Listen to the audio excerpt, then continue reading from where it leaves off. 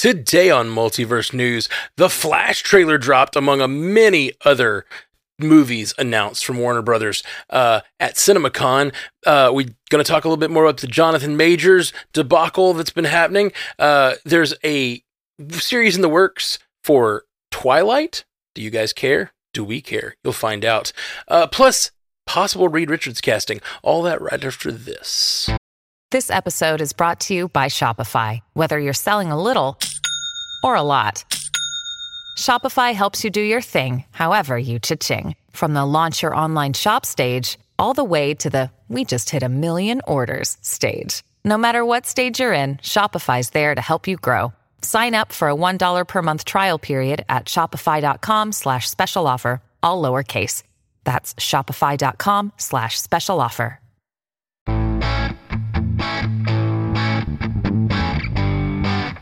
Welcome to Multiverse News, your source for information about all your favorite fictional universes. CinemaCon is happening while we record this, so if we miss anything, it's because that's happening right now. But we're going to do our best. Around the horn, we have Haley Hobbs over here from Source Pages. How you doing, Haley Hobbs? I'm great. Hello, world. Hello, hello. Jay Sisson of Commute the Podcast down here. How you doing, Jay? I'm doing well. Glad to be here. Sweet, sweet. And Jay Scotty St. Clair of Animation Deliberation. What's happening, my friend?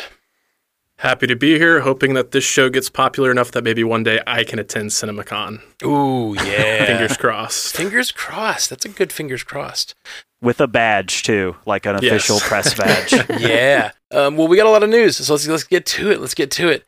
Over at CinemaCon, today Warner Brothers held a lengthy presentation during which footage was shown from several upcoming films, including Barbie, Dune 2, Joker 2, Aquaman 2, Furiosa, otherwise known as Mad Max 2, and The Flash, Wonka, The Meg 2, Beetlejuice 2, The Nun 2, and others. A full trailer was shown for The Flash, which is now online, with WB set to release a long list of films over the next couple of years. Which ones are we most looking forward to? There's a lot of good ones in there. There's a lot of questionable ones in there. I know I'm looking forward to Dune Part 2. Really looking forward to Barbie now. It looks super fun. And always with trepidation looking forward to DC's entries to the filmverse. So they've got a lot of stuff cooking. It looks like they're really trying to stretch their tentacles into different genres and not really pin themselves down as any one thing. No, that's for sure. And they're, except for the one thing being number twos. They really, it's just so funny because it's not like a lot of sequels. It's all number twos. It's so funny to me. I had to look up what The Meg 2 was. Like, I was like, what is The Meg? And I started looking into it. It's that movie with Jason Statham where he gets attacked by a giant prehistoric shark. And I was like, definitely, man, we need another one of these. Of course. Absolutely. Why not? Absolutely. I feel like you're being sarcastic, but I don't understand. Yeah, I wanted to make mention about the fact that Barbie is the only film on this list that is not a prequel or a sequel, so it kind of stands out there. I'm excited to see Greta Gerwig's third outing, and I'm actually surprised about how excited for Barbie I am. I heard reports coming out of CinemaCon that it's made for people that hate Barbie and people that love Barbie, so that sounds really interesting and sounds like it's going to be for everybody ultimately. But I'm with you, Haley. Dune 2 is definitely one of the ones I'm most excited for. I love that first film. It kind of like recaptured a feeling. Like we talked about Lord of the Rings on this show before, but it definitely took me back to that place. I read the novel before that first film came out, and it's just so epic and so sweeping, and the world building is spectacular. I'm excited to return to that world. But I do think we should talk about the Flash trailer rather. So right? You guys are burying the lead like crazy. What do you think of the Flash trailer? I am so fascinated by The Flash, and the marketing for this movie is kind of crazy. It's great. Like the all of the controversy, all of the lead up, all of the connections to the past, and all these movies don't matter, and we're rebooting a new universe. Like, people are going to go see this movie. This trailer was excellent. It was so interesting. It makes the movie look interesting, and I'm I'm just going to be really interested in the box office of all this, because we've seen that the older DC movies, we've seen Shazam at least, be an example that is kind of a curse to be attached to the old DC. But I think this one will be different for a lot of reasons. It's in June. It's going to be, I think the only movie it'll be up against when it premieres is that Pixar movie Elemental. But I think and it'll Spider-Verse, I think. Oh, okay. Ooh, yeah, it's right in that area. Yeah, I clash. think it'll be the movie to see for at least one weekend, which has a lot of value. But sure. It's going to be a fascinating case in the box office, just to see, like, does it outperform expectations? Does it underperform expectations? And kind of where does DC go from here with The Flash? How much is it connected to the new, and how much is it connected to the old? Well, the thing is, like, you're talking about being connected to the old DC and that being a curse, but the real benefit here is it's connected to the older DC. Yes, which absolutely. is, I mean, like, that's going to bring in so many people who could not care about Batfleck. Like, so many people that, like, this is not their Batman anymore, that have left DC, but that grew up on Michael Keaton as Batman. Like, myself, I am, like, there's a lot of controversy on this movie. I think it's probable that we won't be having this Flash much longer in this universe if things keep continuing, or we'll maybe learn more or whatever. But, like, the freaking Michael Keaton's coming back, man. Like, how that's as big a deal to me as the Spider-Man triple crossover. Like, this is huge, and I'm just so excited for it. I can't. And, like, we talked a little bit before the show. I should let you guys talk about it first. I'm going to go nuts. Let's go nuts. What'd you guys think of that moment? I'm so ready to get nuts with Michael Keaton, because that's my favorite line from that movie, and he delivers it so crazily. And it's super different in this trailer, obviously. It's wink, wink, nod, nod to all of us who totally love him as Batman, and I'm okay with that personally. I hated it. it so much. I knew you loved it. I wanted you to give her a chance to say it first. I loved it. I love the reference to that line, but, like, he's referencing a moment when he was pretending to be a different person. You know what I mean? Like, it's a moment where the Joker's doing a thing and he's like, "You want to get nuts? Let's get nuts." Like, as Bruce Wayne, like, it's almost too meta. It's like he's referencing a famous moment from a movie he was in instead of, like, something that this Bruce Wayne would be thinking of at this moment. I don't know. It feels a little too cute for me. It could be the most wink, wink, nod, nod line of all time. Right. Like, by the time it's done. And, it's so ridiculous that I'm in on it. Like, if it was just, like, a little bit less ridiculous, I'd be like, I hate it. But since it's so ridiculous, it's, like, crossed into funny that how ridiculous it is. Yeah. And so, I'm in. That's fair. Let's just go. Let's just go full on. Let's just go for it. The absurdity and the self-referential nature of the line is not what bothers me. What bothers me is I would have liked to experience that moment in the theater rather than in the trailer. Like, I love the trailer. I love the homage to both Batman and how they have something to teach Barry in terms of, like, their losses or what shaped them and made them the heroes that they are. So I loved everything about the trailer except for having that line spoiled. Like, I feel like movies and studios have gotten so much better about their trailers not spoiling everything, but that was one of those moments. I know it would have been like, it's still going to get applause in the theater, but it would have landed so much better for me had I experienced it firsthand in the theater. That is fair. All right. Well, it sounds like we're all pretty excited about that. Let's move on to our next story. The Jonathan Majors debacle continues to worsen as the actor's May 8th court appearance approaches. In addition to being dropped by his publicists and management firm, there have been reports of multiple alleged abuse victims coming forth to cooperate with the Manhattan District Attorney's Office. Although Major's attorneys maintain his innocence, an inevitable exoneration is the bad publicity and tarnished reputation enough for Marvel Studios to sever ties with him as well? With Kang seemingly being the focus of the MCU's upcoming phases, how likely is it that contingency plans will see the villain recast or scrapped altogether? I think it's extremely likely, if not inevitable at this point, based on just kind of how this story has unfolded.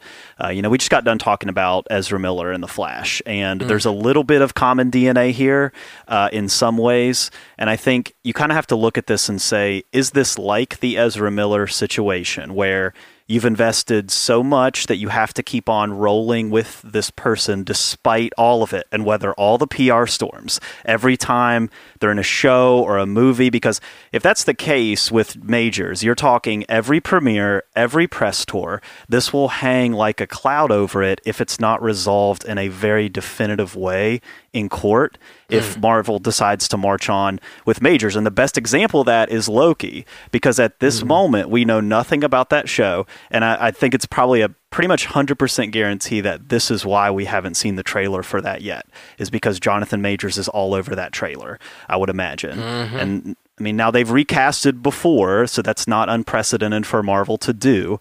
But what makes this different is that there's such a wide-ranging future that Marvel has mapped out here under Majors and this character that they've already introduced.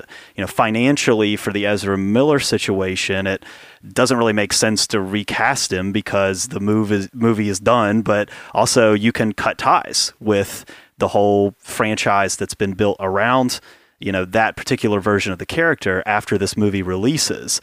But with Majors, you're talking about, you can't control the story with just always getting help and, we're just kind of working through it together like DC is going to have to do for the next month or so.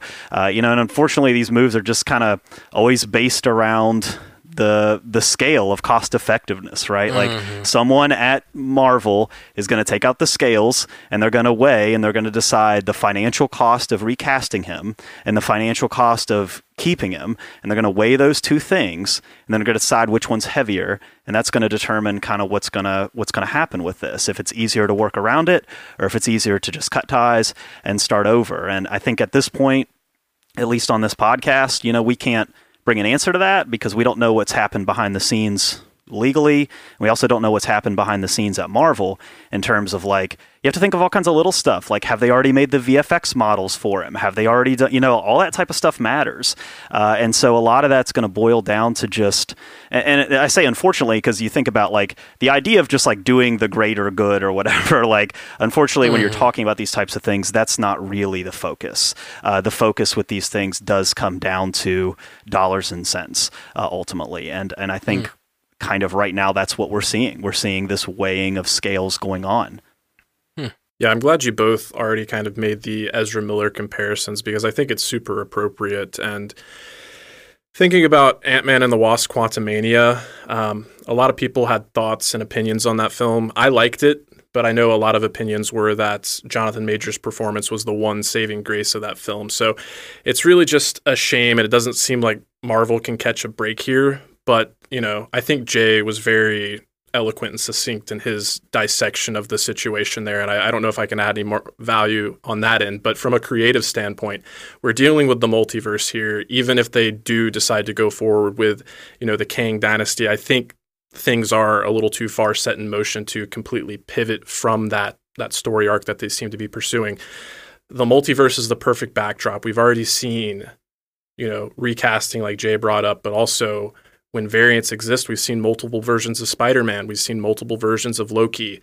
I think Doctor Strange and Kang might be the exceptions where their multiversal selves seem to be the same actor going forward. But I think it's early enough in the game that they can recast, and I think most people would still be on board given the situation. Yeah, Jay, you said the word unfortunate, and you kind of were well, let me clarify. Not unfortunate, but I think for artistic purposes, it's very unfortunate. It's very sad because this isn't only a continuity issue for me, where I'm no, they've already introduced Kangs. They've shown us hundreds and hundreds of Kangs. It's Jonathan Majors was so good in the role.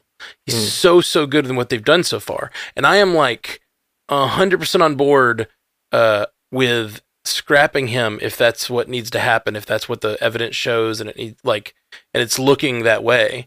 But it is still really sad from an artistic perspective. Looking at it, just being man, that was the last episode of Loki is something that I find just incredible, and it's all about him. It's the only show I've ever seen where they completely bring someone new in the last episode, focus almost solely on that character, almost like to the detriment. Like, you know, I'm so focused on Kang in that last episode that I'm not doing my normal thing, which is like, oh, they brought someone in the last episode and it like took away from the story they were telling, because it's so compelling. He is so compelling that he overcomes that, you know.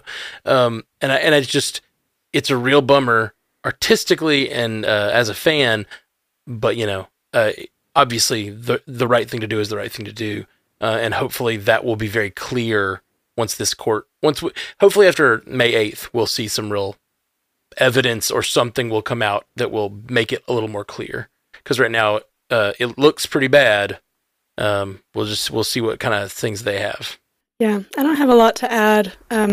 It does have to be definitive, but already you've got a fan base that's going, we don't want him if this is true. And so, oh yeah, for all the reasons you guys have said, I don't need to repeat everything you've said, and we'll see what happens. The length of this being drawn out is super interesting to me, and Marvel's met with him or his people, so they know something.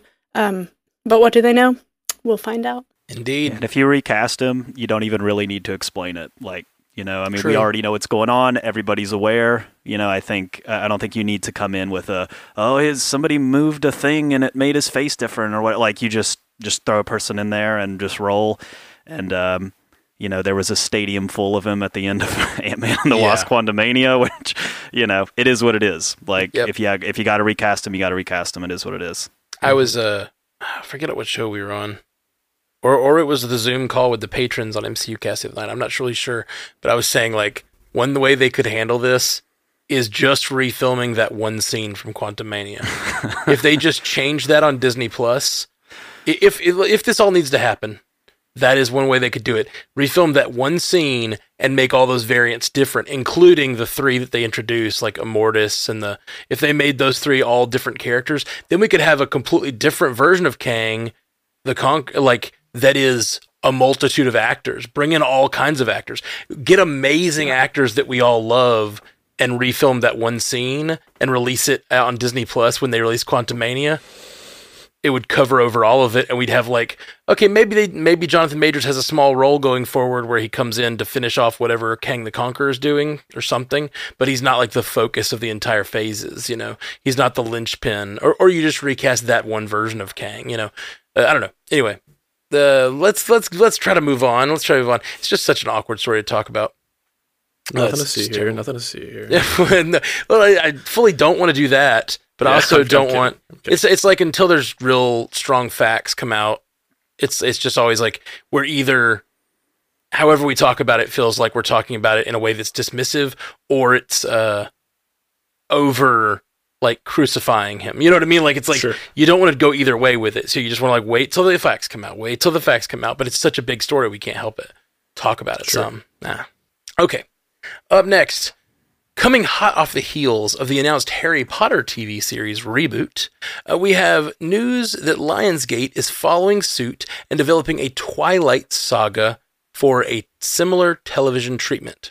This comes to us at the same time as reports of a Magnificent Seven series and a Galaxy Quest series. How do we feel about this emerging trend of adapting existing IP for the smaller screen, and how do we feel about a Twilight series? Yeah, I drew the short straw on this one. I jest. You know, if you are a fan of Twilight, I am happy for you. I'm happy that those books exist. I'm happy that those films exist. I'm happy that there's a new reimagining in the works for you. But I can't really speak to Twilight that much. I watched the first one. I gave the second one a chance because I was like, hey, there'll be werewolves, you know. But Team Edward, Team Jacob, I'm just Team J. Scotty, like, you know, on this one. Oh, you liked Bella that much? Oh, yeah. You know, so you're saying there's a shot. Just kidding. No, I do want to speak to this trend because it definitely seems like the popular thing to do right now. Like, oh, you get a TV series, you get a TV series, you get a TV series. Like, this is what's popular right now, so let's do it. And I do think it speaks to some creative bankruptcy. I think, like, hearing all of these things in the works, like I'm actually more excited for the Magnificent Seven and the Galaxy Quest series, because I feel like those are properties that haven't been mined as fully. So there's actually an opportunity to spend more time in those worlds and actually have something fresh, whereas the other ones feel like a rehash. Thinking about ever since we got that Lord of the Rings, Rings of Power, which I have not seen in its entirety, but this seems to be the trend going forward, even with John Wick and the Continental series going on. Like, I'm excited for that, but I would just like to see, the creation of new intellectual property instead of like always going back to the same tried and true properties and formulas. So that's my take on it. Interesting. I agree with you. I think there's a problem with going back to the same thing, but I was thinking of it from the other perspective of like, if you're going to continue making these series, why do you make them a series or a movie? And I was thinking about why they keep making that decision. And I think it's because we're in this age of TV where TV is just more respected than movies, and in a lot of by fans. Like a movie is a 2-hour like gamble. You know what I mean? It's like a series is almost always positive, because what happens is if you don't like it, it tends to just like the people who don't like it stop watching it. You know what I mean? Like if you go to the theater, you've seen the whole thing and you have a fully fleshed out opinion. If you watch a show and the first episode, you're like, then you're just the guy who says that whenever it comes up. But if you're a follower of it, you watch the whole thing and you're like, it's amazing. Like you get, there's a sense of investment. There's a sense of week to week discussion, water cooler stuff. Like there's just all this reason that series have like a stronger chance in the marketplace or something. And I that's all just speculation. But the truth is just, there've been much more critical acclaim for series lately.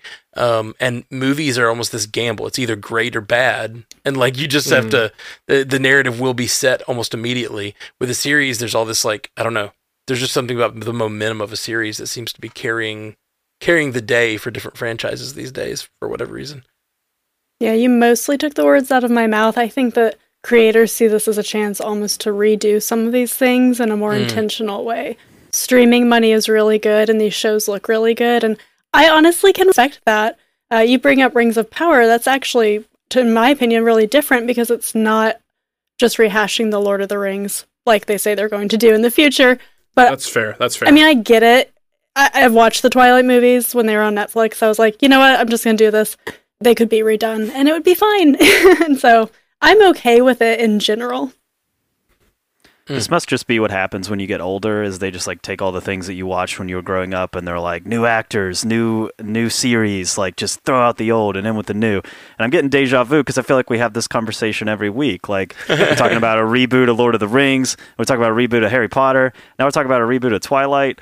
Like, I don't know, man. Let's explore these worlds a little bit more. Like, why the rush to get? I mean, I know the rush. It's because it can be a tentpole for your streaming service or whatever, and it can make a lot of money, and it will. It just comes down to that.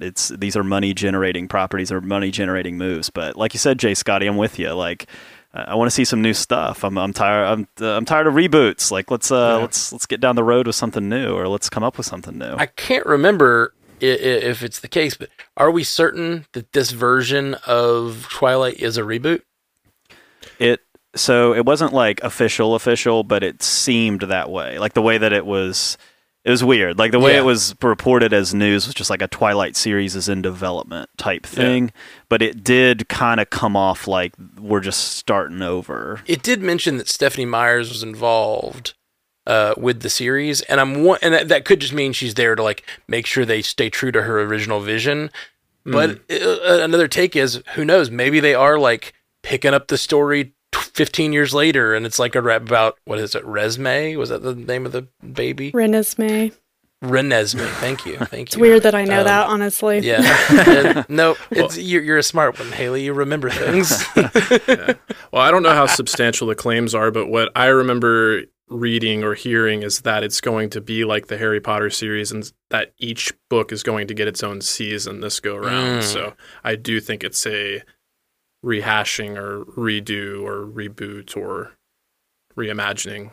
Are there any other words that I can add to? I think book purists will like that, though. You always hear about the book versus the movie, Sure. And this is a way to really adapt literature in a way that hopefully will make fans happy, but who knows?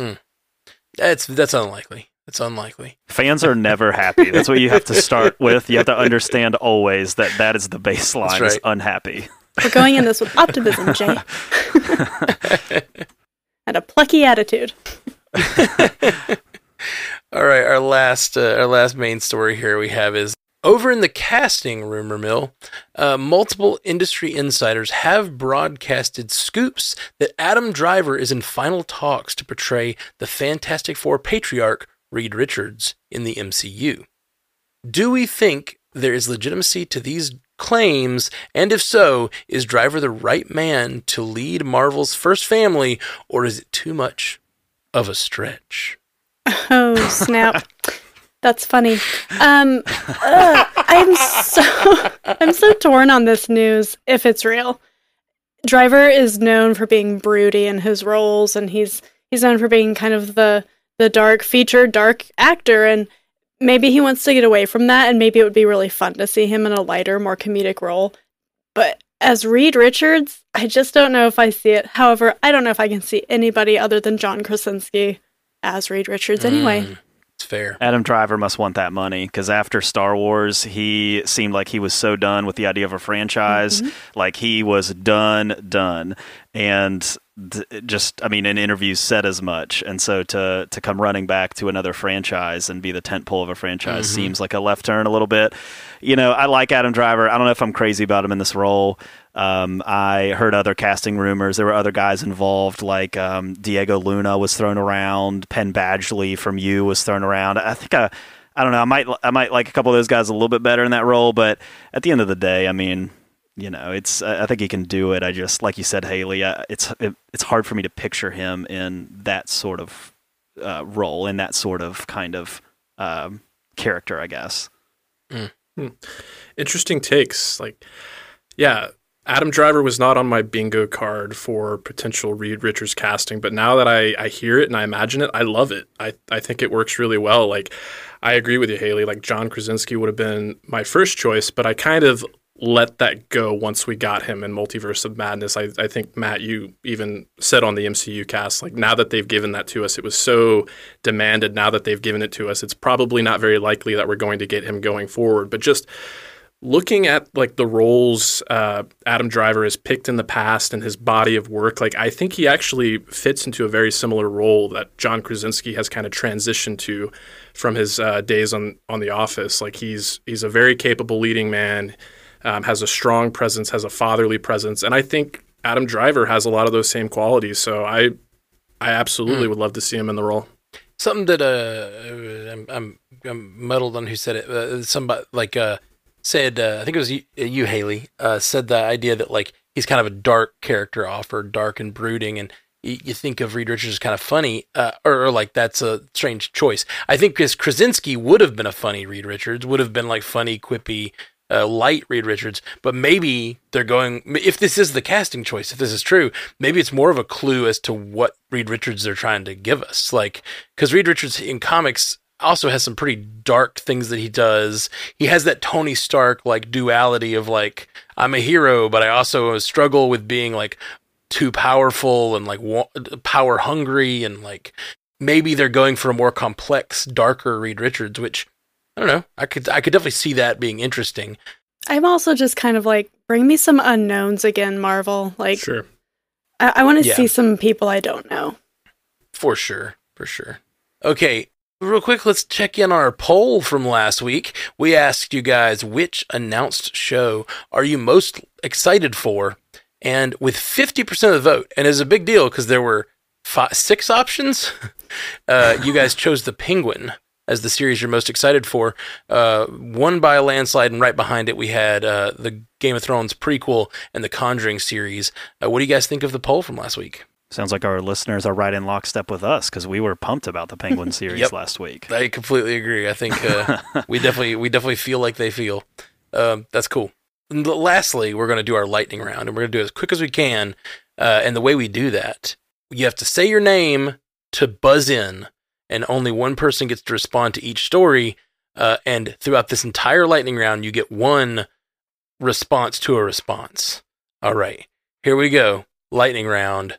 The Kraven the Hunter spinoff from Sony starring Aaron Taylor Johnson is officially confirmed to be rated R. Scotty. Ooh. Yeah, I'm like thinking to Sony right now, just when I didn't think you could do anything more stupid or like anything to make me less interested in this series, you go and do a 180 because my interest level goes from nothing to, okay, you've got my attention and curiosity. I'm still very, very skeptical about this series, and I think Kraven is an odd choice for the first R-rated outing, especially when we had Venom and a Venom sequel come out with Carnage, but of all characters. But I do think Aaron Taylor Johnson is a really good actor, and the fact that it's leaning into this this kind of gory approach has me, like I said, from not interested at all to at least skeptically interested. So good on you. Awesome. All right. 2 writers will write the 11th and final installment in the Fast and the Furious saga. Christina Hodson, who wrote Bumblebee and The Flash, and Oren Uziel, who wrote The Cloverfield Paradox and Mortal Kombat. Matt, I would like to respond to this because I think it's hilarious that they have chosen 2 writers who have written such outlandish stuff to write the final. Like, I feel when I read that they're like The Flash and Cloverfield Project, I was like, they're going to definitely take them like multiversal, right? Like, they've already gone to space. Like, what's next? What's next for the Fast and the Furious? And I'm thinking multiverse or, something to that nature. Next, we have Juno Temple, who plays Keeley on Ted Lasso, is in final talks to lead Venom 3 with Tom Hardy. Jay, Venom 3, like, they have got to be kicking themselves after seeing this announcement about Kraven. They're like, wait, we didn't know you guys were going to do it, or we would have done it, type thing. Like, so what is going to happen with this movie? I mean, I like Juno Temple. Ted Lasso is awesome. Like, anybody in that show can be in anything.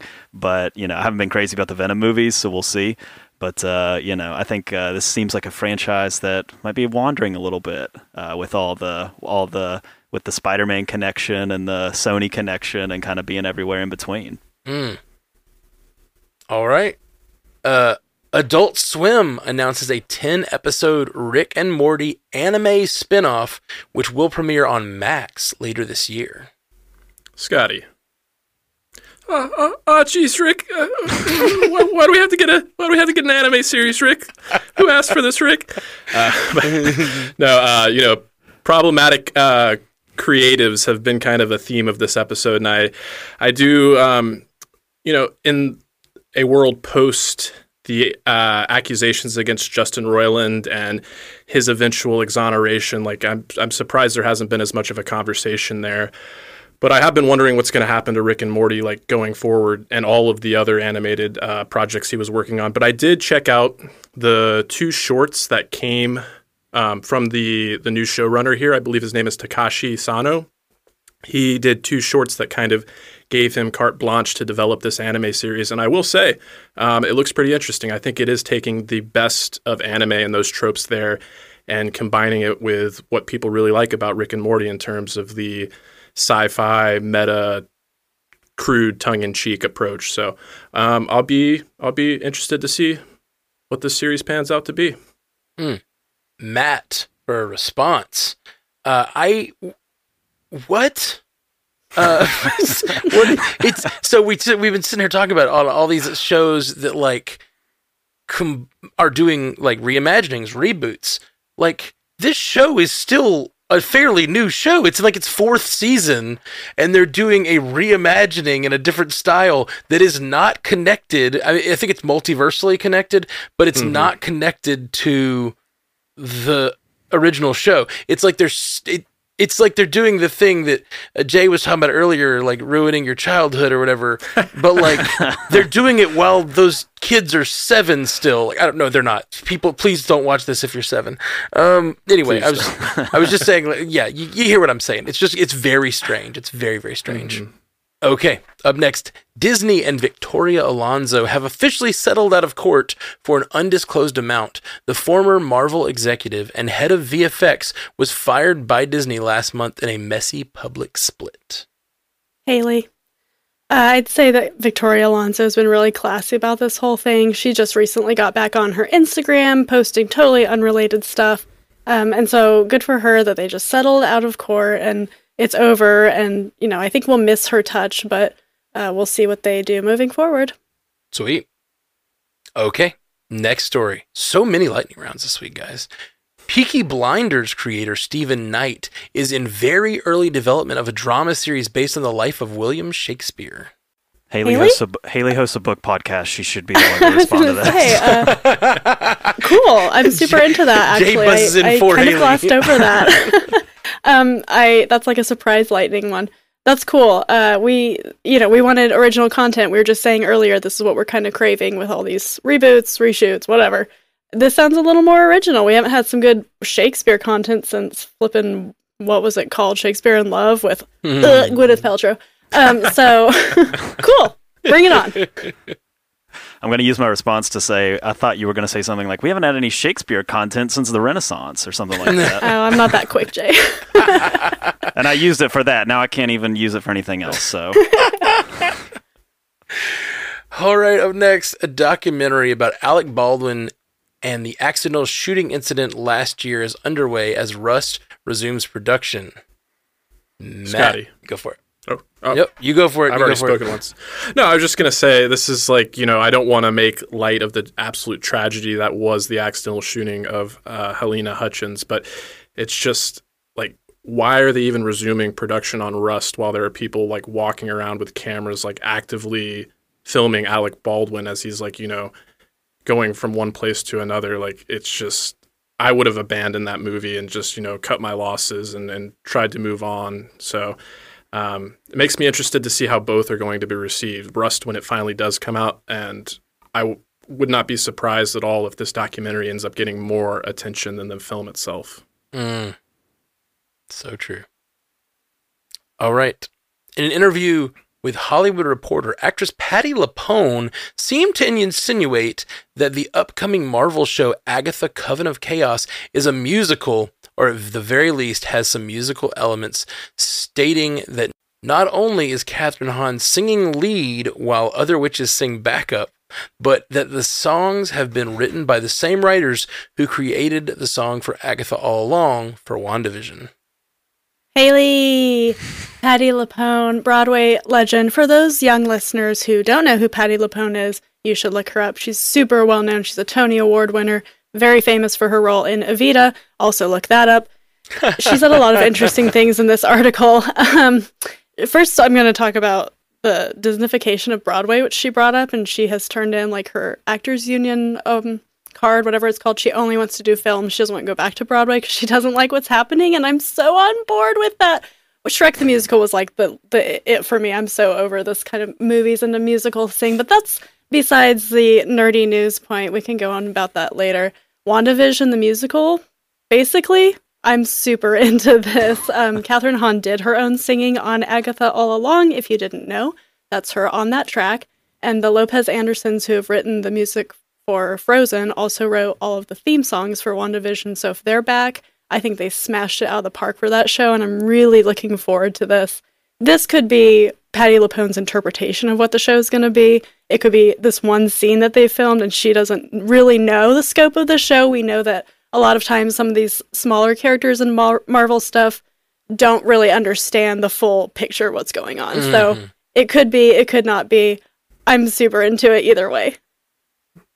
Love it. Scotty. Not super lightning, sorry. Oh, no. Scotty's got a response. Yeah, I was saving my rebuttal for this one. And yeah, this sounds amazing to me. And Haley, I appreciate the education on Patti LuPone. I was not familiar with her, but I definitely have some work to do in terms of checking out her body of work. But a musical sounds perfect for Agatha Coven of Chaos. Like, the MCU has been known for doing some genre bending as it attempts to stay fresh. And one of the best things about WandaVision is that it was like an ode to TV of yesteryear. And I think with musicals, there's an opportunity to explore that in the same way. Maybe we'll get some allusions to Singing in the Rain all the way to the more current stuff like Hamilton. Maybe get some rap musical thrown in there. So I did want to highlight that Patti LuPone did this interview for the film Beau is Afraid, and she's working with Ari Aster. So I had to skim through the article because I have not seen Beau is Afraid, but Ari Aster is one of my favorite directors working today. Midsommar and Hereditary are a couple of my favorite movies to come out in the last few years, and it seems like a renaissance for horror. So I, had to show some love there as the resident art house horror fan. Awesome. Oh man, I think we're all out of responses. You guys get ready on your buzzers. In our Netflix corner to round out the show, we have 4 quick stories. First, Netflix has released its first official trailer for season 3 of The Witcher. No Witcher fans. I played the game. Well, we got if we ever have a big Witcher story, we got to remember to get somebody on for that. All right, Matt, I watched the trailer and it seemed cheesy to me, but I'm sure some of the things that happened were very meaningful to people who like the show. There's this weird moment where they all everyone said names, and it was just like, I don't know, Geralt, Ciri. Like it just like whispered names, like, and it was like we're gonna feature all your favorite characters. I don't know, but I'm sure if you love those characters, that's very exciting. They released a trailer for Fubar, an action comedy led by Arnold Schwarzenegger about his character's life as a spy intersecting his life as a dad. Matt. This was one I had to say my name on because I'm excited about this. It looks good, but I'm mostly excited because I really want Jamie Lee Curtis to play his wife. Because this is True Lies, man. This looks like so much like True Lies, which is one of my favorite like 90s Arnold Schwarzenegger movies, and it just looks a lot like that. The same vibe, family man, spy, and how it all mixes together. I would love that. Oh, looks great. All right, Netflix also announced The Burrows, a sci-fi series that will be produced by Stranger Things creators, the Duffer Brothers. Jay, Stranger Things is getting ready to wrap up, and this show has, based on the description, kind of a similar vibe. It talks about kind of like unlikely heroes kind of uniting to take on some sort of sci-fi threat or something like that. And so, I don't know, I think if you like Stranger Things, which I do, I think this seems like a natural kind of next thing to jump onto from the Duffer Brothers, who have proven that they can handle a franchise and grow it really effectively. Absolutely agree. And finally, Netflix announced All the Light We Cannot See, limited series by Shawn Levy, director of Stranger Things and Free Guy. It will star Mark Ruffalo and be based on the Pulitzer Prize winning novel. Am I the only person here who's read All the Light We Cannot See? Clearly. All right. Well, if you let me just get in here for a second again. If you have not read All the Light We Cannot See, it is fantastic. I think it's going to ultimately end up being one of like the books from the 21st century. Like when we look back and we kind of talk about like what were the most impactful books written in the last 100 years, I think it'll be on that list. It is a World War II book. I don't want to give too much away, but it deals with the perspectives of these two characters. What makes the book so good are the descriptions in it. They're very powerful, and that being translated to a show, I don't know how that's going to work, because that's what really drew me into the book in the first place, was just the way that the author describes things. One of the characters is blind, and so there's kind of like trying to describe life through this character's eyes is just masterfully done. And so I'm interested, but I'm also kind of like, how are they going to do that? Just based on what made the book so appealing. But definitely one to put on your summer reading list. Just added it to my to-be read pile. Thanks, Teach. Oh, man. That sounds really good. Thanks for educating us on it. The trailer looks great. That is all for Multiverse News, you guys. Thank you for joining us. And if you haven't yet, please give us a 5-star review on like iTunes and all those places, because it really matters. And new people finding the show, it matters a lot. And speaking of Teach, Jay Sisson, tell them where they can find you. That's what you call a segue to the next thing. A segue with something else couched in the middle. It didn't work very well. Sorry. I am a co-host of Commute the Podcast. It's a weekly educational show where me and my co-host try to teach you 3 interesting things on your way to work. So we keep it about 20, 25 minutes, quick and to the point. So come hang out with us, learn something new where you on your way to get where you're going. Hayley Hobbs, tell the people where they can find you. I love Commute the Podcast, by the way. Everybody should listen to it. I am a co-host of Source Pages, the podcast. We read novels and comics as primers for the geeky TV shows and movies you love. We're deep in Guardians of the Galaxy right now, so check us out. And J. Scotty St. Clair. Yes, please find me over at Animation Deliberation. We are the podcast that takes action animation and cartoons seriously, but not too seriously. And I also want to mention, I spoke a lot on this episode about wanting to see original, fresh content. You should also check us out over on PandaVision. We're talking about Barry Season 4, and that is definitely some fresh and original content that I'm enjoying talking about. That's what was going to be my plug, man. Oh. He stole the plug. He stole my plug. Yeah. Watch Barry. That's my plug. Don't worry about it on our podcast. No, watch Barry, and me and Jay Scotty have been talking about it every week over on PandaVision. So it is a freaking great show, and it's really good. So come join us on PandaVision.